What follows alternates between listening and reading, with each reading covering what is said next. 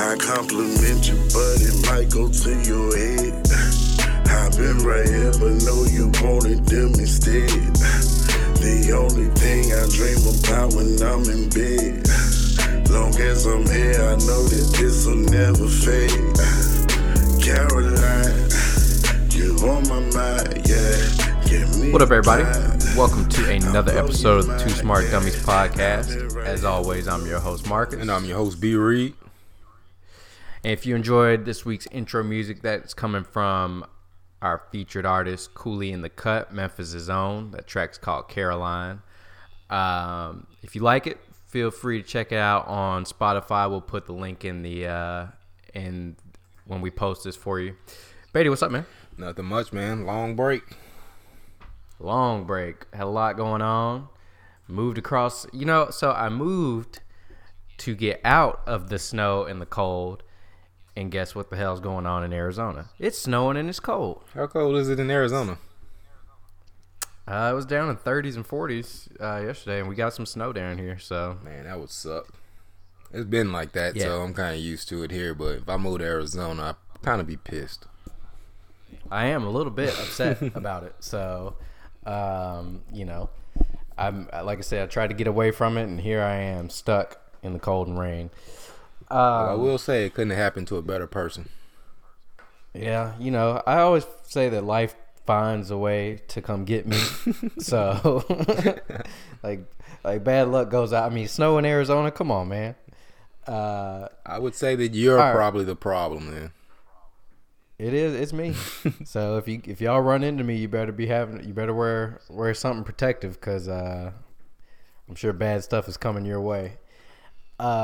All right, man, let's get into it. So, had a lot going on this week. We have a lot of drama in the NFL with the Pittsburgh Steelers, Antonio Brown's mustache. We just completed NBA All-Star weekend, so we're in the playoff push now. And then, of course, you've got the subject that is college basketball.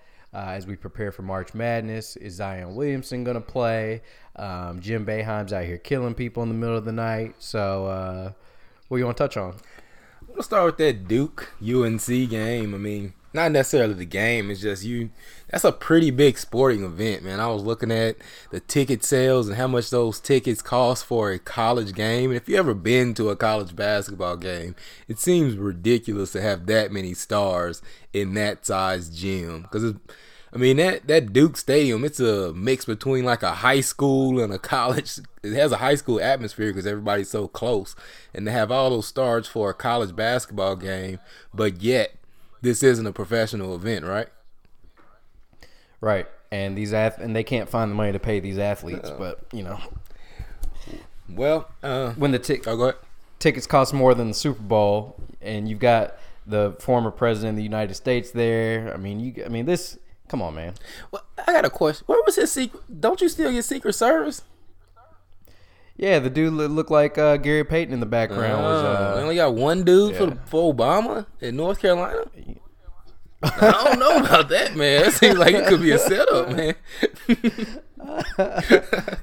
You run the risk, but I guess you wanted to see Zion that bad. And hopefully the 33 seconds of Zion that he saw was impressive. But my man blew out a tire in his PG-13, so Nike taking a big hit. Man, I don't think Nike's going to take a big hit, man. If it was one of these other companies like Under Armour or Reebok or something like that, even a Puma, I would say more of like a Puma or Under Armour, this would be a huge blow in my opinion. Like, it would go a long way into keeping people away from buying those shoes. But Nike, I think this is more of a signature shoe issue more than, hey, I'm not going to buy Nike. It's more people say, well, I'm not going to buy the PG-13s. But then again, a lot of those Jordan shoes suck to play basketball in. So, well, that's the team shoes. Yeah, but why would you? I don't know. They were ugly shoes anyway.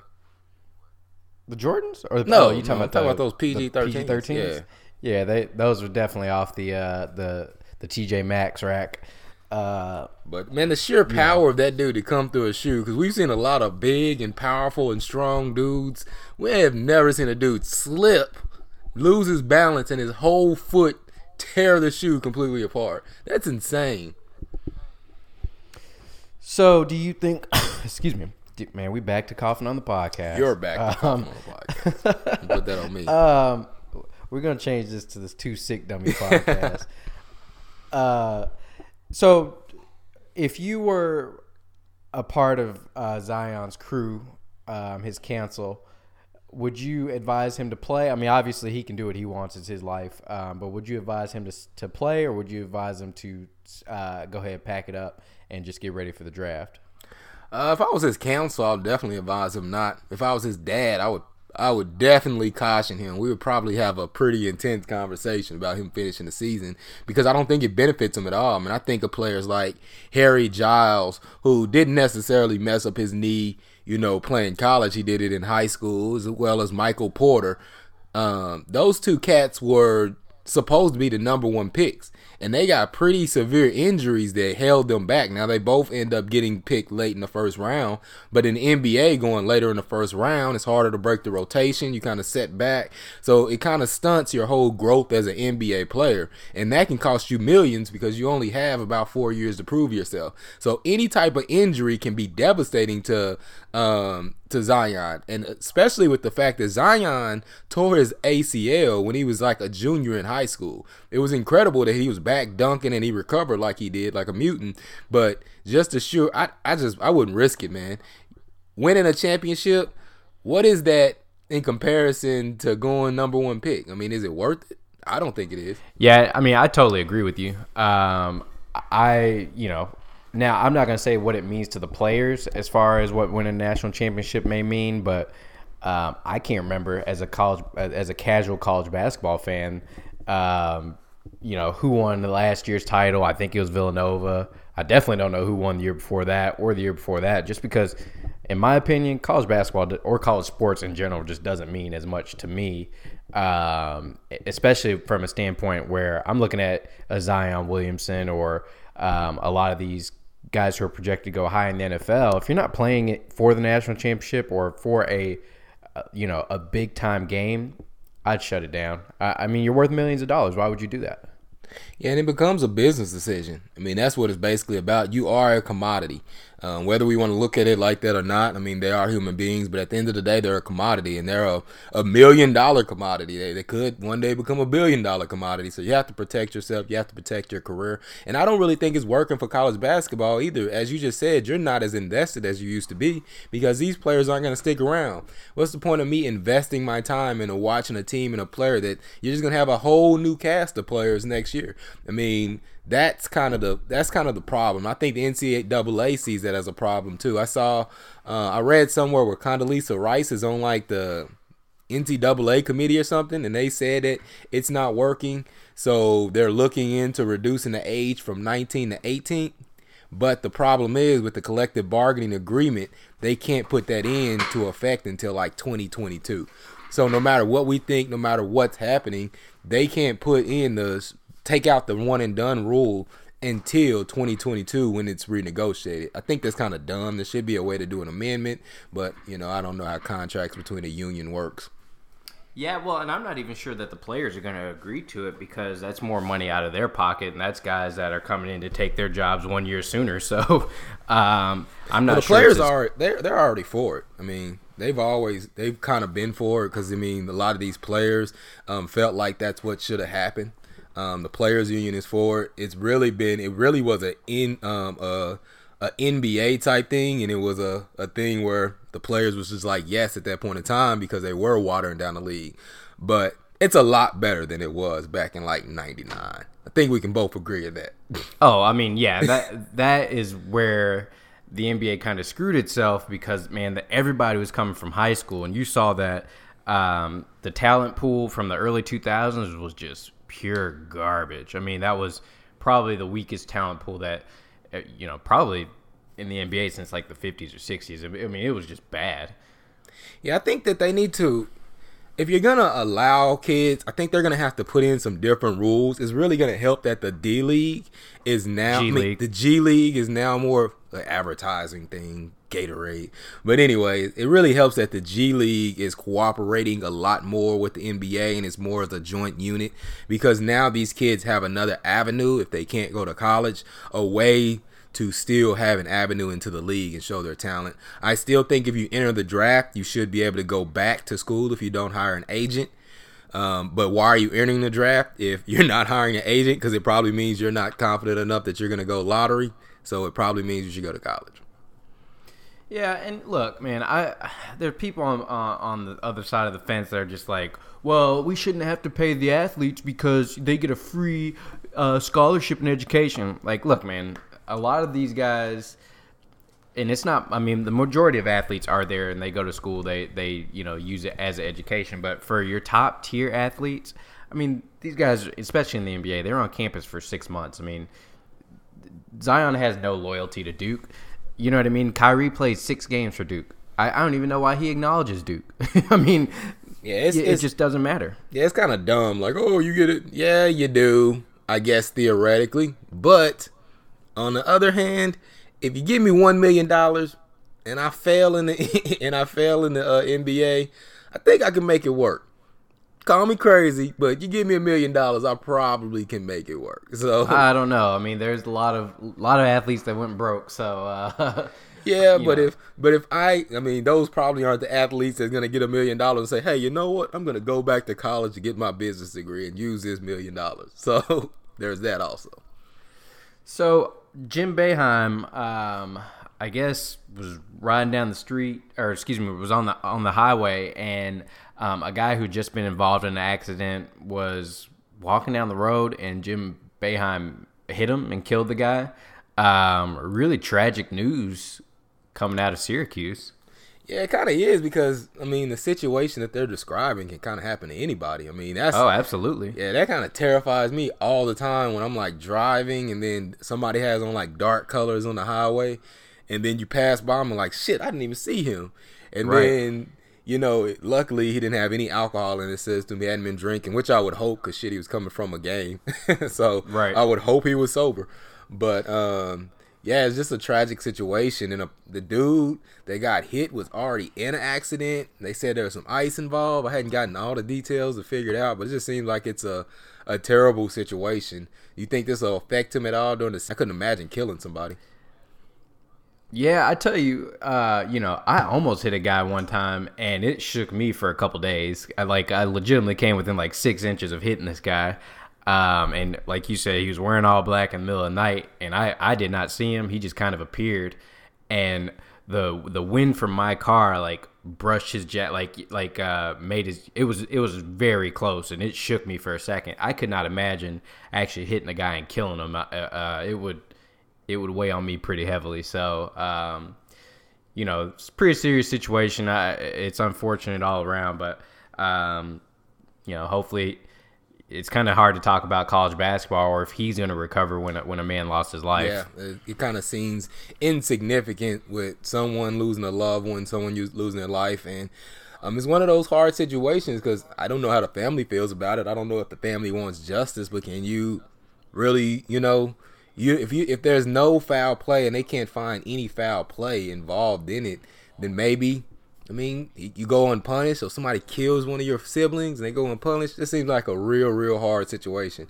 But then again, Dante Stallworth was like high, drunk, coming from a club, and he hit somebody. So, did he even get any time? He smoked a dude.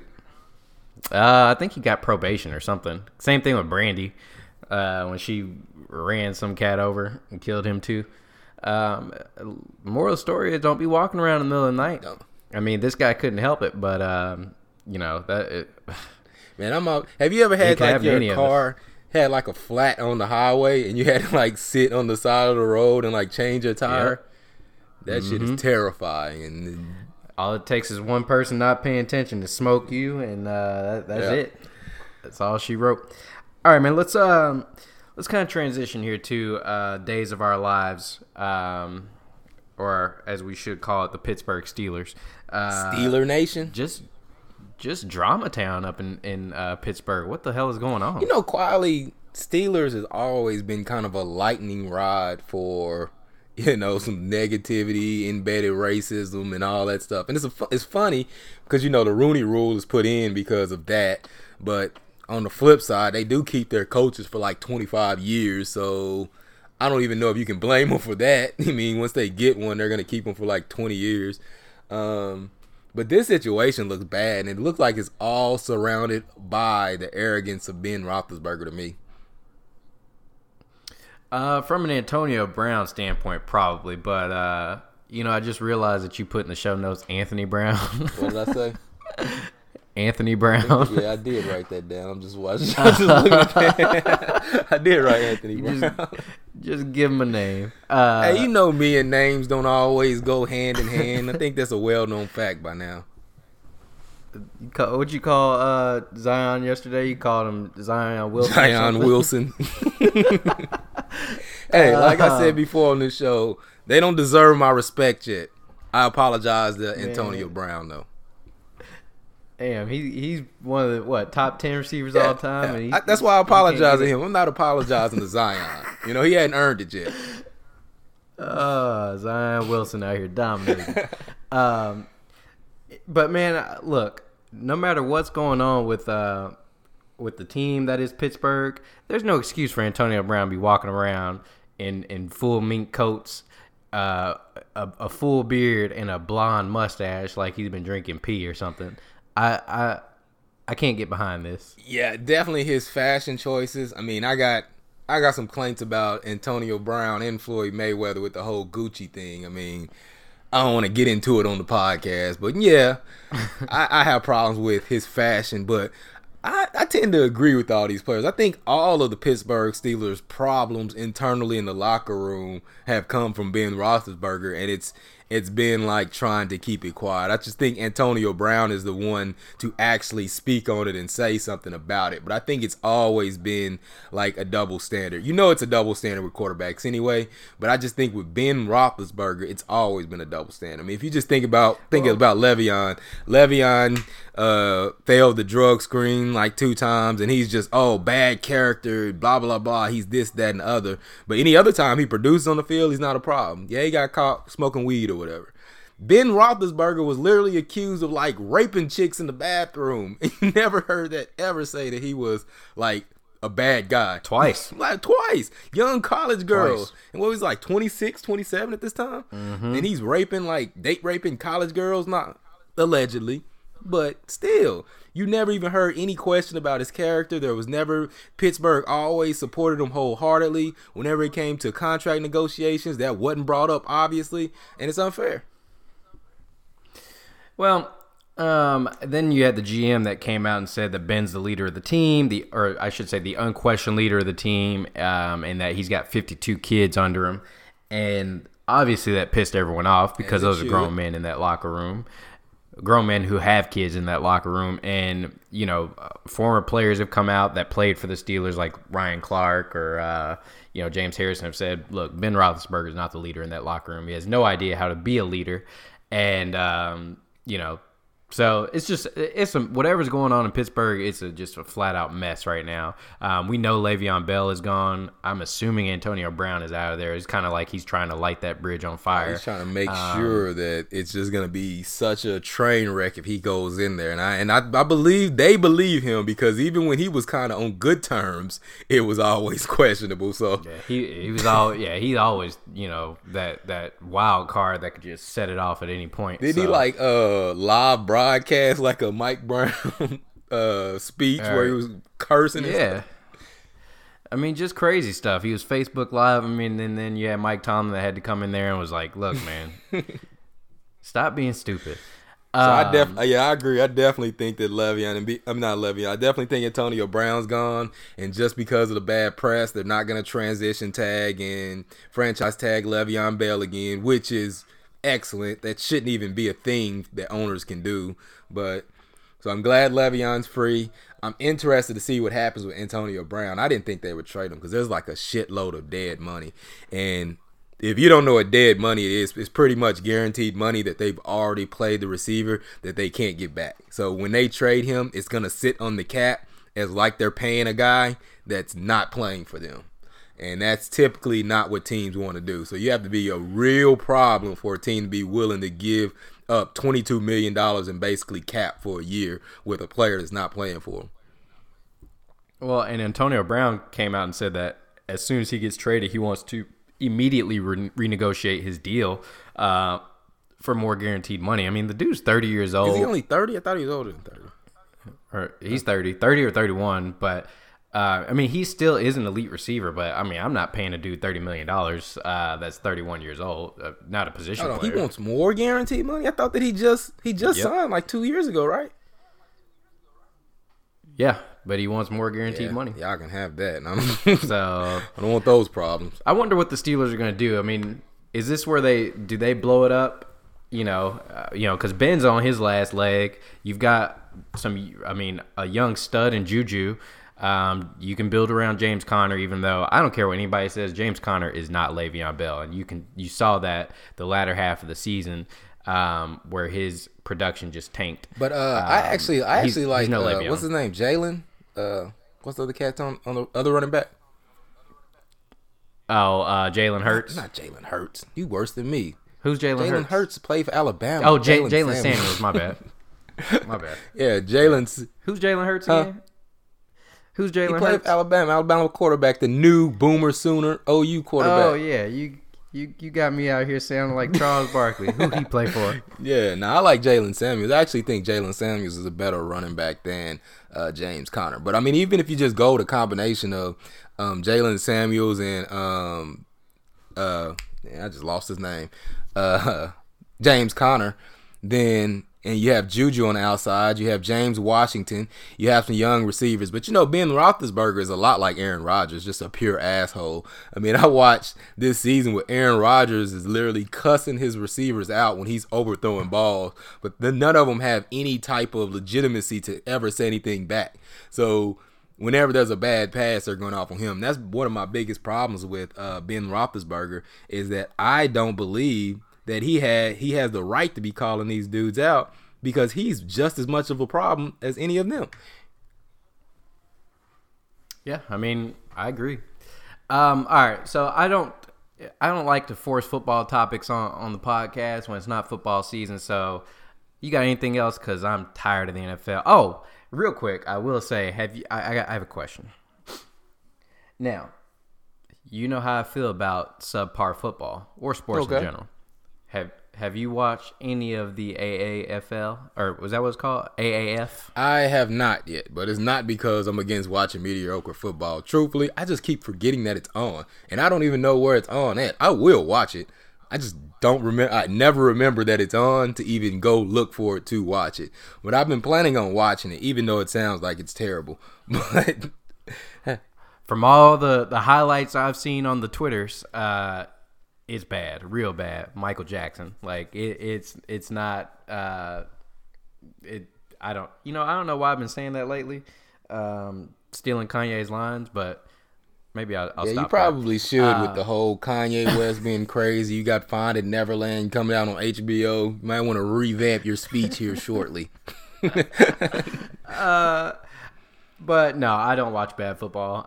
And in that regard, I am like Charles Barkley, who I'm convinced does not watch the NBA at all. But from what I hear, though, is these old school people should like it. It's just ground and pound football. It's not a lot of throwing it around, mostly because you don't have a real quarterback there. So a lot of just running the ball 45 times. Christian Hackenberg is a star. All right, let's get to the good part. Hold on. We skipped some juicy news. Oh, yeah. Rooney. Go on. Rooney got caught soliciting a prostitute. Hold on, not Rooney. Get the man's name right. You got us out here. See, two big-ass dummies is what we're going to be called. Definitely. Off to a bad start. Pat's owner, Robert Kraft, got caught soliciting a prostitute in Jupiter, Florida. Now, I haven't been to Jupiter, Florida. Where's Jupiter? Like, do they have like some high class prostitutes? Because it doesn't sound like a town that would have like the high class, classy prostitutes that you would think in Jupiter, Florida. I don't know, because it's a very rich part of Florida. I mean, that's where a lot of millionaires. I think that's where Tiger Woods got caught up, was in Jupiter. Yeah, okay. I think so. Okay. I could be wrong. So if that's the case, you got classy hoes there. If that's the case, then wouldn't that be like? So it's not like you're soliciting them on the street. This would have to be like at a bar. So this would be like a sting, right? Probably. I mean, and now look at you. What do you do if you're right? I mean, you're a billionaire. He been hanging out with Meek Mill too damn long. Well, I just thought that was interesting because if this was a player, they'd be getting killed in the news, and I just wonder how the NFL is going to handle this. We all know they're not going to do anything, but I just like to point out these situations because if it's one of the players, they'd be like, animals, look at them, criminals, they're all animals on the field, can't control themselves, while owners are getting drunk and soliciting prostitutes and beating women. But, yeah. You know, just another day in the NFL. The NFL. So, all right, man, we had All-Star Weekend this past weekend, and I don't know about you, but I do not watch the All-Star Game, not even for a second. But I do check out the dunk contest, the skills challenge, basically everything Saturday night, Friday, don't care about, Sunday, don't care about. And this All-Star Game was apparently the lowest rated in years. Yeah, I mean, it was pretty bad. I mean, a lot of times the All-Star Weekend part, the dunk contest part, it's going to be bad if you don't have signature names. So I knew that was going to be a bad dunk contest just by the names in it. Don't get me wrong, Dennis Smith Jr. and I'm not even going to try to pronounce the dude from Oklahoma City's name, Diallo. Yeah, him, John Collins, they all can jump out the gym. But there was no name to be like, ooh, I need to go watch this. The most exciting thing was probably going to be the three-point contest, which it was. Three-point contest was pretty exciting. It was pretty good competition. But no, I mean, if you don't have signature names in that dunk contest, then that weekend's always going to be horrible. It's been proven. It's only been a couple of times where it hadn't. I mean, I guess you can go to the Jason Richardson dunk contest, and you can go to the Aaron Gordon, Zach LaVine dunk contest. But underrated. You said overrated?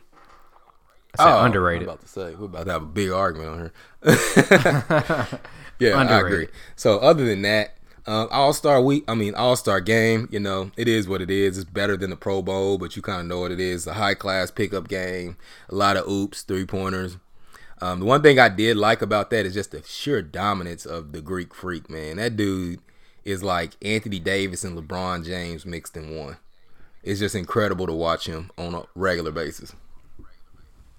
Yeah, I watched him play last night against Boston. I mean, the dude's incredible. He's like a runaway train when he gets ahead of steam. I mean, it's pretty nuts to see. He's one of my favorite players to just, you know, when you're surfing around League Pass, he's definitely up there on my list of players to where I have to watch. Yeah, I was just watching when he was playing Boston how, you know, they had Al Horford guarding him, but you got to guard him with a different person on a different team because the combination of size and strength is so incredible that you have to put different types of people on him depending on the team. Like, so Boston put Al Horford on him because Al Horford has good footwork, but in another game it might be a point guard on him. In another game it might be a small forward. It's just the craziest thing because it doesn't matter who you put on him, he's gonna be unstoppable. And his dominance in the lane is just incredible, the way he dunks the ball. He's really old school. If he develops a consistent jump shot, which I hate saying that about NBA players, especially ones that's been in the league for like 8-9 years, like, you should have a jump shot by now, dude. If you can just get consistent on shooting the ball, he's literally unstoppable. One step back shot. That's it. One consistent step back jumper. And nobody can guard him at all.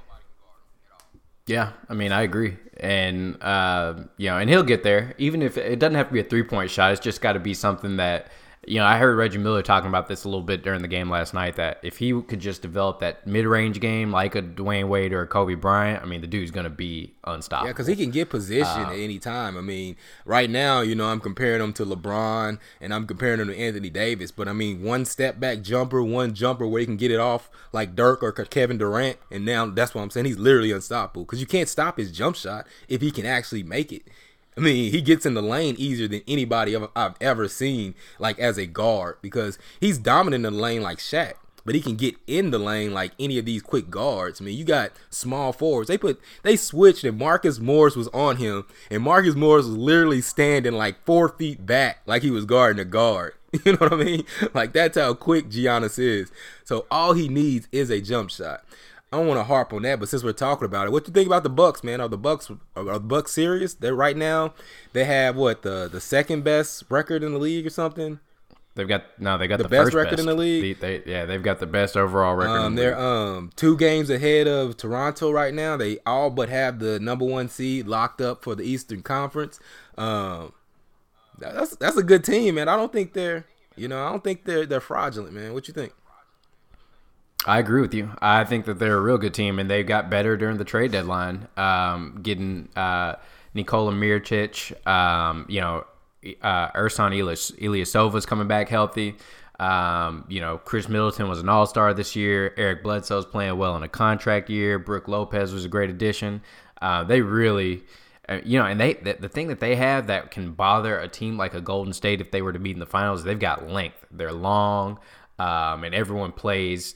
They can really guard every position. But they can switch everything. So I would be now the only thing that bothered them before was outside shooting. So that's why adding Ersan coming back and Mirotic coming out there. I mean that's big because Mirotic has the size and the shooting ability. That's still a long athletic team, and you put the shooters around him, it could be a scary team in the playoffs and a scary team. You're right, for a team like Golden State, because they've always given Golden State problems. Yeah, that's the one team that they struggle with. So yeah, I think Milwaukee's for real, and quietly they have built this juggernaut, this beast in the East. That the only downside of it is every player on that team except for Giannis is a free agent after this year. So, but can we give some credit to what is it, Budenholzer? Is that how you pronounce his name? Budenholzer, yeah. That dude's a good coach. Yep. He can a real good coach. He can take players that are unsuccessful in other places and just make them fit the system. He was the coach when the Hawks had those great records, right? And all 5 of the starters went to the All-Star game. Yeah, when Joe Johnson and everybody was there, he was their coach. So he's really good at getting players to play team basketball and finding a fit. People that's one thing that's underrated in the NBA is like a team like Houston to get a bunch of players, but it always seems like they're limited and they're out of their role and they're doing things that don't fit. He's really good at making players be comfortable and playing their style. Like with as deep as you just said, everybody in that offense looks very comfortable, and he's okay with it. Like he's not trying to force Brook Lopez to play under the goal and take post moves. He lets him stay on the outside, shoot threes, and block shots. And he looks more comfortable than he's ever looked in his career. Eric Bledsoe just does his thing. Like it's just a great thing to watch. Boring basketball, I would say that, unless Giannis is like dunking on dudes. Other than that, it's hard for me to watch Milwaukee, but great basketball in the same note. It's like watching the San Antonio Spurs. Yeah.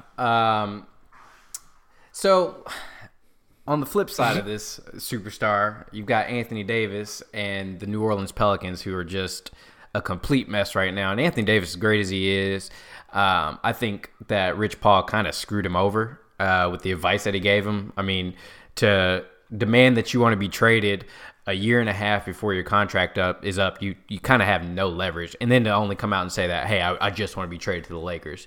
You've got no leverage in this situation. And then before the game, or before the All-Star game, you hurt your shoulder, a shoulder contusion, and you leave the arena at halftime with your agent. Not a good look, dude. I'm an Anthony Davis fan, great player, and up to this point has been, a really good leader for that organization. But this is not a good look. How do you go back to your teammates and get them to try to play hard with you and for you the rest of the season? It's a mess. Yeah, I definitely think it's a mess. It's a horrible situation. All parties involved are wrong at this point. They've all just made this a train wreck.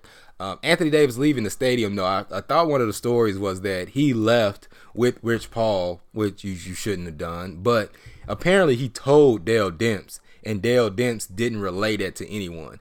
And that's one of the reasons why Dale Demps got fired, because Anthony Davis and Rich Paul contacted Dale Demps and told him, but they didn't inform Gentry, so Gentry didn't know. So when Gentry's asked about it, he makes a comment, I don't know what's going on. I didn't know he left. But Dale Demps was aware. So that's one of the reasons, is failure in communication, failure in how you handle the situation. It's just been an overall failure in Dale Demps' case. You know what I mean? So it was justified that he was left. A lot of people thought it's because Dale Demps didn't take the Lakers deal. That's for sure not the reason, because he did the right thing. That's a Pelicans decision. They don't want to take that Lakers deal. They don't want to funnel them to the Lakers. They have animosity towards the Lakers, and I think they will take less just to get him away from the Lakers and make Anthony Davis wait a whole year before going, which is a strategic move for any team because at that point, LeBron James is going to be like 37 years old, possibly out of the playoffs for 2 years. Does Anthony Davis really want to go to that situation? I don't know. But as far as everything else, you're right, man. Rich Paul, they overplayed their hand. They thought that they could kind of bully the Pelicans because Anthony Davis is their only star. But as I said, man, they're not dealing with the traditional ownership group. They're dealing with NFL owners, man. And that's the problem. They don't value the same things that they do in the NBA. They're not, protecting a player like that. And out of spite, they do a lot of different things. Just like Le'Veon, let him sit for a year.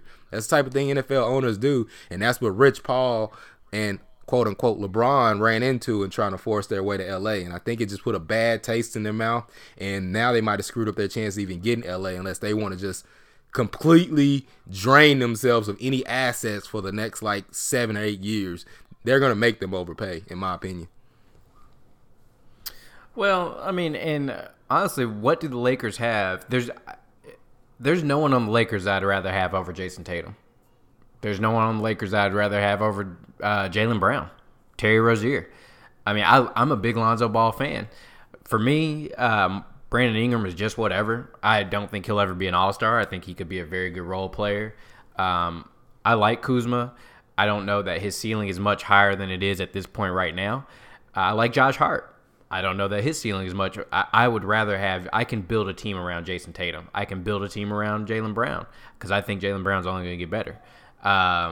So there's nothing that the Lakers have on top of the draft picks that the Celtics can offer that is a better package for a team that's going to have to rebuild. Yeah, I mean, I disagree. I mean, even though they haven't shown it, may not have shown it. I mean, I like Tatum. I don't know. I mean, you're going to disagree, but I feel like players like Tatum, you can find players like Tatum. And what I mean is Tatum's a pure scorer. He's saucy. He's fun to watch, but he's a pure scorer. I don't know if you put Tatum on a real rebuilding team that Tatum can carry a team. I just think that he may just be a really good scorer. I really like the things that Brandon Ingram has shown in his development. I think he's still developing. I mean, as tall and long as he is, he's starting to remind me a lot of Kevin Durant. He can handle the ball. He's been in the point guard situation. He does a lot. Lonzo Ball will be the piece that I really want because you take him away from the Lakers and LeBron, I think he can really be the gel of the team. But if he does, I do agree with that. I'm all in on Lonzo. But if he doesn't want to be there, then that's kind of a problem because now you have a disgruntled Lonzo Ball and it's not a market where his dad wants him at. So you have problems there. You don't have the Lakers. You're not the Lakers. You can't control LeVar Ball now. I mean, if Lonzo gets to the Pelicans, then you're going to see you're not going to see this quiet LeVar Ball that you've seen. You're going to see the LeVar Ball before he got to the NBA, and that's going to be a big problem in the locker room. I like Kuzma. That's a really good piece.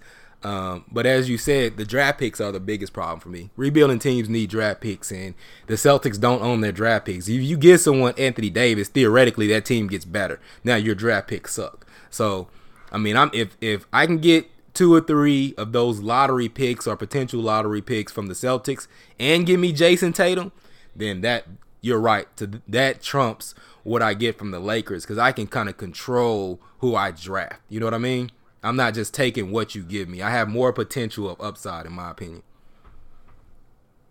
Yeah, we'll see. I actually, like I said, I'm in on Tatum. I think that his growth has been a little bit stunted due to Kyrie being back, and we need to talk about that situation a little bit. The Celtics are a mess, and I think that they are probably about ready to drive Kyrie to the airport. And because I do think that they've stunted the growth of that team. You had Rozier playing very well last year. You had Jason Tatum playing well. You had Jaylen Brown playing well, and it looks like none of those guys can grow with a guy like Kyrie around. Kyrie, another guy you talk about, someone who's not a leader. Kyrie kind of fits that bill as someone who's not a natural-born leader. I don't agree with that. I just think people are reading so much into it. I mean, last year when Kyrie was there, no one was saying this. I mean, they were the second seed. They were all gelling, but everyone knew their roles. This is always going to be a problem when you insert people and then they don't know their roles. So when Kyrie and Horford, and they went down and they were forced to learn how to play without Kyrie, then their roles changed. people took on larger roles. Jaylen Brown took on a larger role. He was no longer just a 3-and-D guy. He wasn't comfortable with that. Now you add back in your star in Kyrie. You add Marcus Morris, put him a bigger role. You know what I mean? Marcus Smart just got paid, so now he's starting. He has a bigger role. It's bigger than just Kyrie. Everyone's focusing on Kyrie because he's a star, as they should.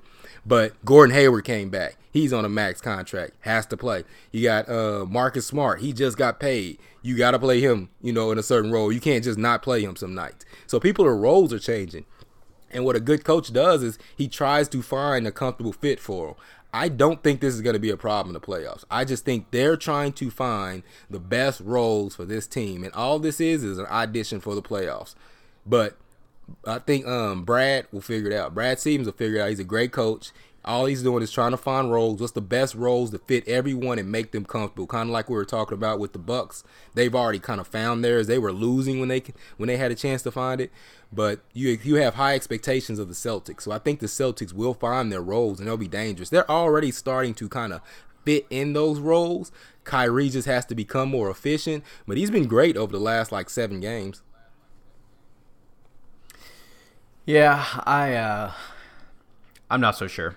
I think that if you're Kyrie, can't you just shut up? Stop all the whining, the young guys this, the media that. Just shut up. Why is it like that when Kyrie says it? But Marcus Morris is less than Kyrie. He said it. Marcus Smart has said it. He's not the only person that has said it. Al Horford kind of alluded to it.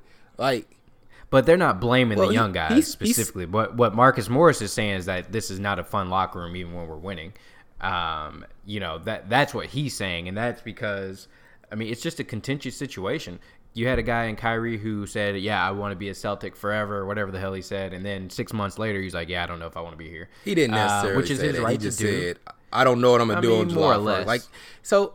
You got to also take into account, these reporters are sticking cameras in their faces, sticking mics in their faces, and literally asking them the same question every single day. Oh, and I agree. I think the media is lazy, and they're perpetuating this entire situation. But, but if you're Kyrie, just But shut everything up. I've heard coming from the Celtics is they're not even worried about that, though. Well, yeah, because they have an asset that they business-wise, they can't say, especially if they're trying to trade some of these cats next year or in the offseason, they can't say, yeah, we got problems, because then you got to give them away for a discount. So, yeah, of course, everything's going to be honky-dory. Based on Danny Ainge's history, he probably sides with Kyrie because he kind of hates young players.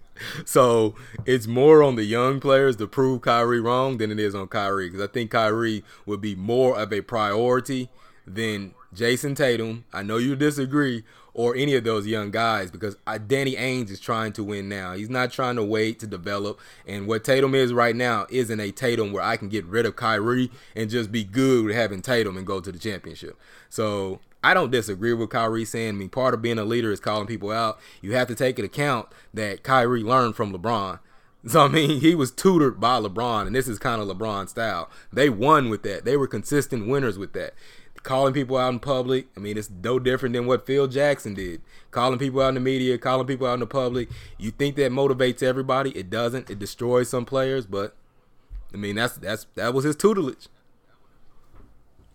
So speaking of LeBron and the Lakers, got a big win last night. Turned out to be a really entertaining game against the Rockets. Do you think the Lakers make the playoffs? But I never did. I never thought they were going to make a playoffs. You added LeBron. He's typically worth a 30-game win share, so they were 12 games off. So the mathematics lined up, but none of that accounted for him being in the West. And anybody that really watches basketball, and don't just say LeBron's the most dominant person, you know that the West is a gauntlet. 1 through 12, you have to play those players. They'll play those teams that you may look at and be bums, and every night it's a problem.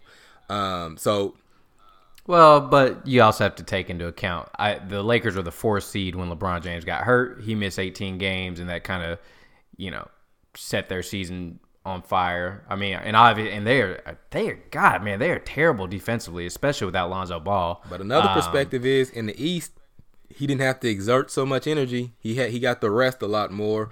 He could take games off and kind of coast for wins. So maybe part of him getting hurt and part of him being able to be so reliable is because he was in the East, and now that he's in the West where he can't just relax any game or they'll get blown out by 30, proving that you can play the Brooklyn Nets and LeBron coast, they're getting beat by 30. So he has to go all out every night, and that could be part of the issue too. Yeah.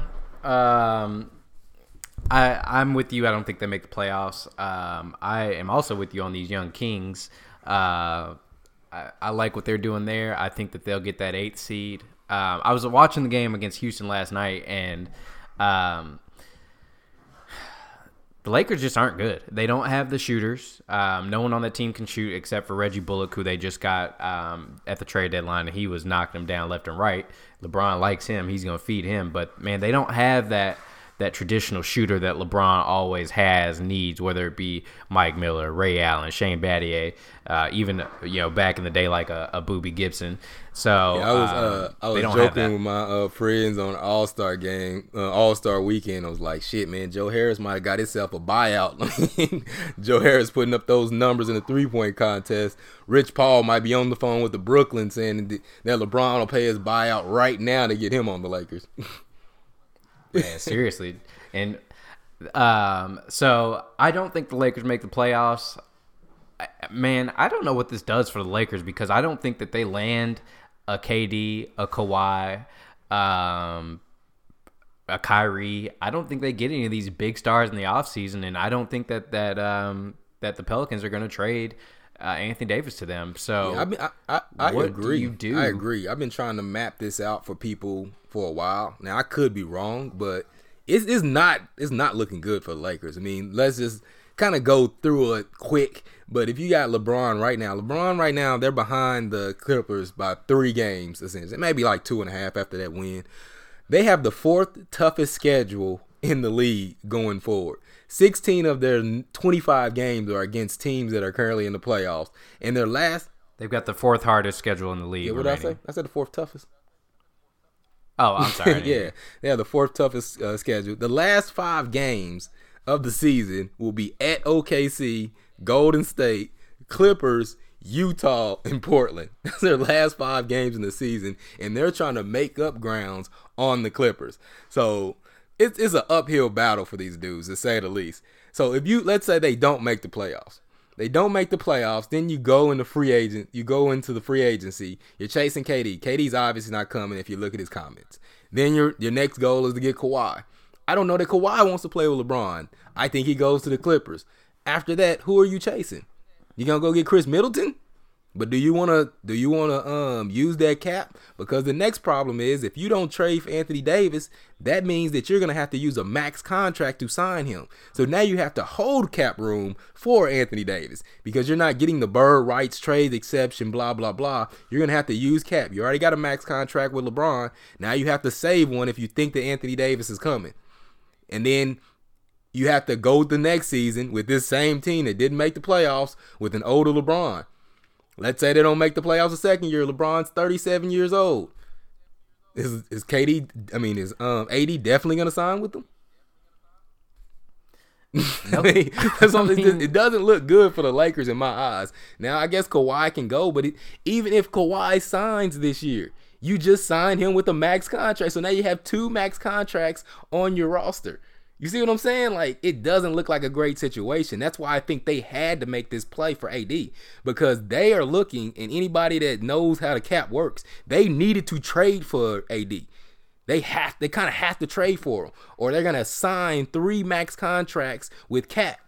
That means you can't get no supporting cast. And you ain't signing none of these players an extension. You're losing Brandon Ingram because you can't even hold their rights. I mean, it's just, or the cap is just going to be crazy.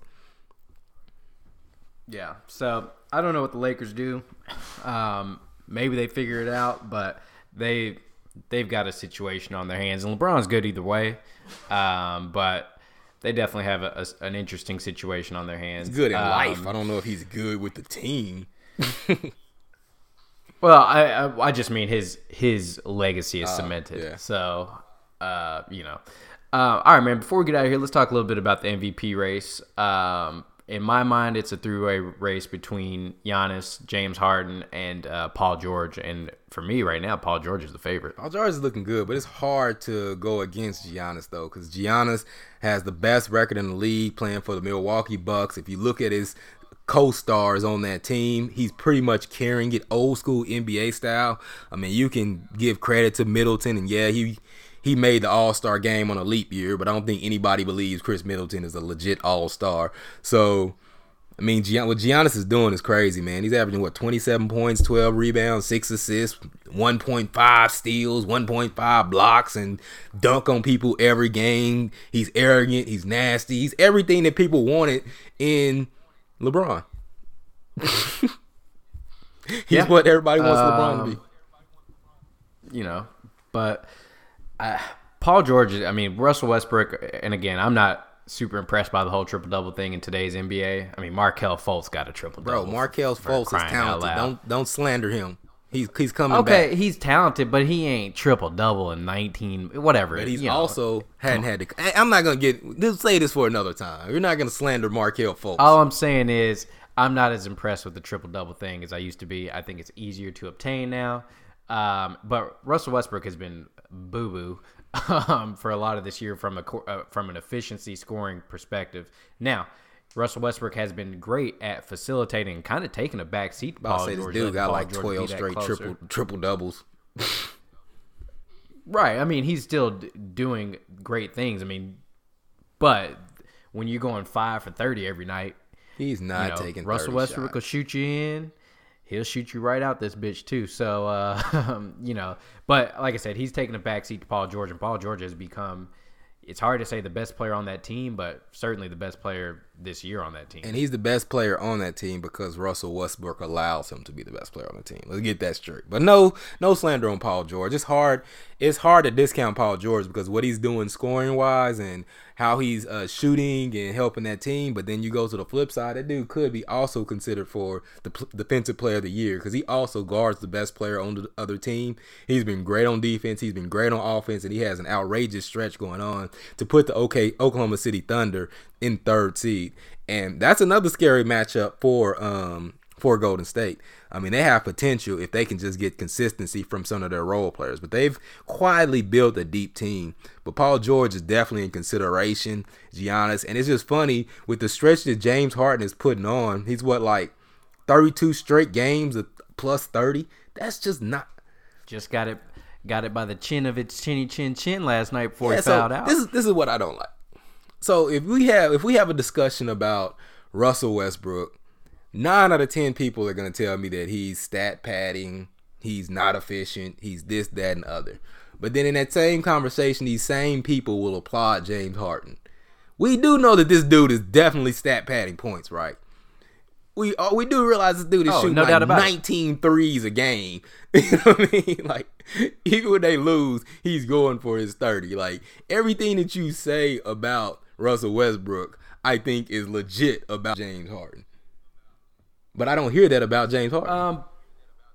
But here's the thing. In a lot of those games, I would say that the Rockets have needed every last point from James Harden on some of those nights. So you don't think they need that production from Westbrook?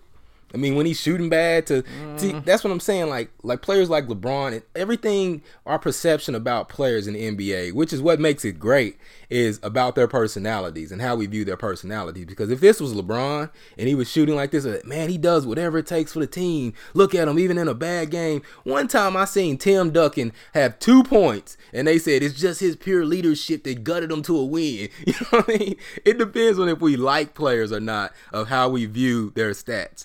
Because I believe that they need all the things that Russell Westbrook does to make that team go. I mean, he takes all the pressure off of off of Paul George, the same way he did with KD. You never had people attacking KD in the media when he was on OKC because Russell Westbrook was the lightning rod. Now, he's built to take it. I just don't understand why people don't like him. Because he looked like a Ninja Turtle. He does look like Donatello. His style is iffy. He's arrogant. But no, I mean, that's not. He is. But that's why I love him too. But Russ is that kind of cat you want on your team. He's gonna go to war with you, and you can win. You can always win with a guy like Russ. So I'm just challenging the thought of people say, "Oh man, I want that old NBA back where they're not friendly and they're this, that, and other." And Russell Westbrook portrays all of that and definition of that, and people hate him. So you say you want it, but you'll cling to a James Harden that flops around, lays on the ground, don't play tough, that good personality. But then you'll turn around and say, "Man, I want that old school asshole back." He's Isaiah Thomas, man. That's who he is. Speaking of, real quick before we get out of here, would you want to be Chris Paul's friend? LeBron James is supposedly his best friend, and the man almost ripped his arm out the socket last game trying to get a rebound that he had no shot at getting. Yeah, after the game, I tell Chris Paul, "Hey, I didn't whoop you. That was Rondo and Brandon Ingram. Don't get mad at me and try to take it out on me." I didn't spit in your face.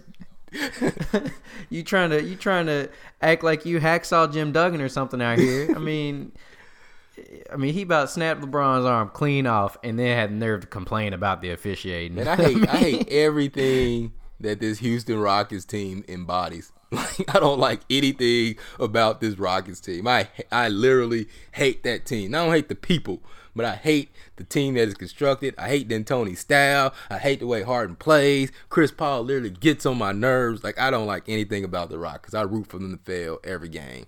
Too bad that James Harden is one bad dude. He is. All right, man. Before we get out of here, anything else we got to get off our chest? It's been a long layoff. We'll be back early. Who you got for the Zion watch? I think Adam Silver might go to the school of David Stern and put him on, give it the Knicks. But there's also this little trend of when you lose your star, the number one pick. He ain't going to Cleveland, man. Everybody's tired of this. It would be, at this point in time, it'll be New Orleans. Because they're going to lose Anthony Davis. God, yeah, because that's what we need is another unhappy dude in New Orleans. Look, man, they don't sell out the stadium with Anthony Davis. They ain't going to sell out with Zion. You know what they're doing. You keep the friend. Quit acting like you don't know the game. You need that franchise pack this valuable. Shit up. Send them to Seattle. Need it valuable. Pack it up, send it to Seattle, and just call the New Orleans experiment. But if you're going to find a buyer in Seattle, wouldn't you need an asset? No, because having a team is in itself an asset. Somebody was willing to buy the Kings for $1 billion, or $3 billion 3 years ago when they didn't have any assets. So now Cousins wasn't an asset? They didn't. They had an asset. Vlade Divac still. Man, what name a team that was going to get bought and moved that didn't have an asset? That's literally why they wouldn't move Chris Paul. That's literally why the NBA vetoed before that team was bought. And then after it was sold, Chris Paul's ass was gone. Pack it up, send them to Seattle, and call it a day. Speaking of, real quick, Manny Machado, $300 million for a 10-year contract to play with the San Diego Padres, who are not a good team. In my opinion, I don't think that it makes sense to give anybody not named Mike Trout $300 million over 10 years. Just because he's not. I mean, they tried it with Pujols, they tried it with Alex Rodriguez, and you just don't get the return on your investment for that. Yeah, man. It's hard as a player to say, "Hey, I'm not gonna take $300 million for 10 years," but I don't.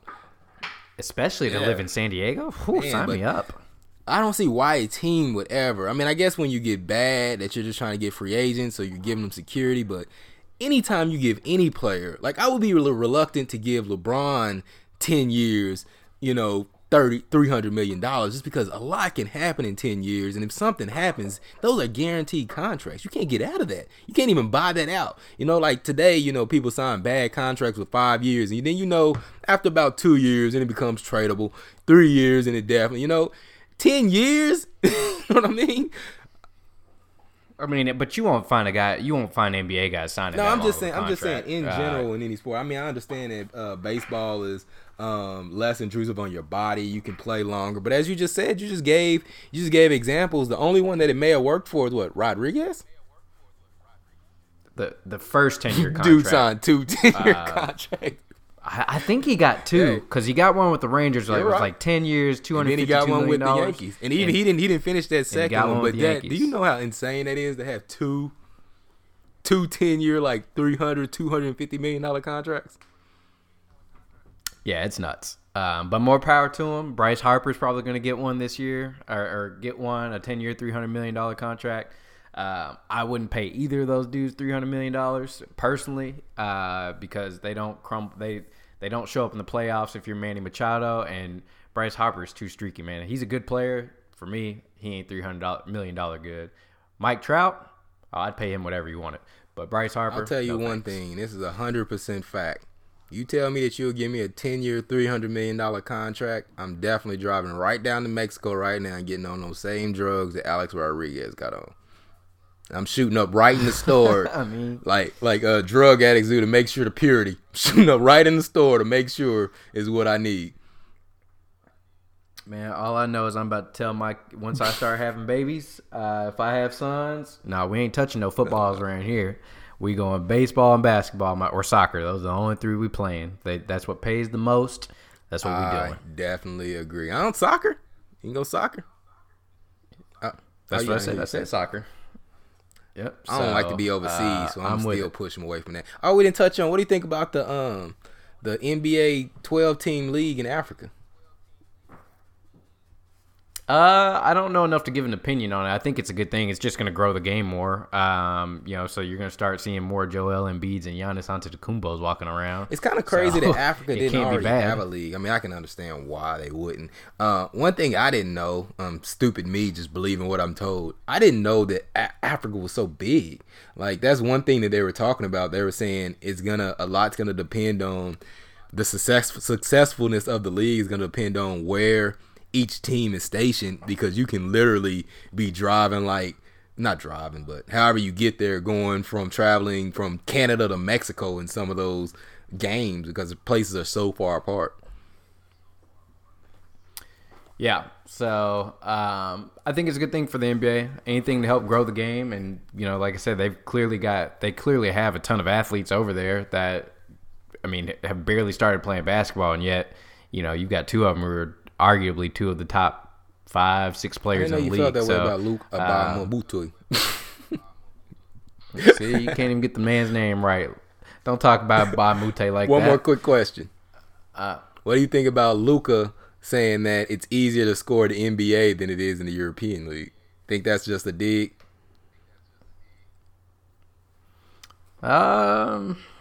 I don't know. Shit, I don't watch European basketball. I mean, I know he was doing his thing over there, so maybe it's true. But I feel like don't know. He was calling the NBA soft. Maybe he was. That wouldn't have flown 20 years ago, but today he can get away with it because nobody cares. Which proves the point that the NBA is now soft. Yeah. All right, man. That's it. That's all. As we talked about, if you guys liked our intro, we'll feature Cooley in the Cut on our page on the Facebook.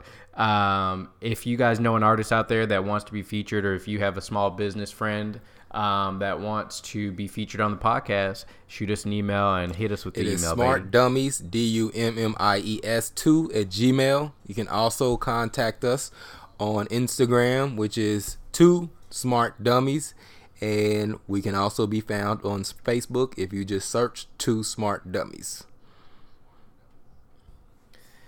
That's it. That's all, folks. We'll holler at you next week.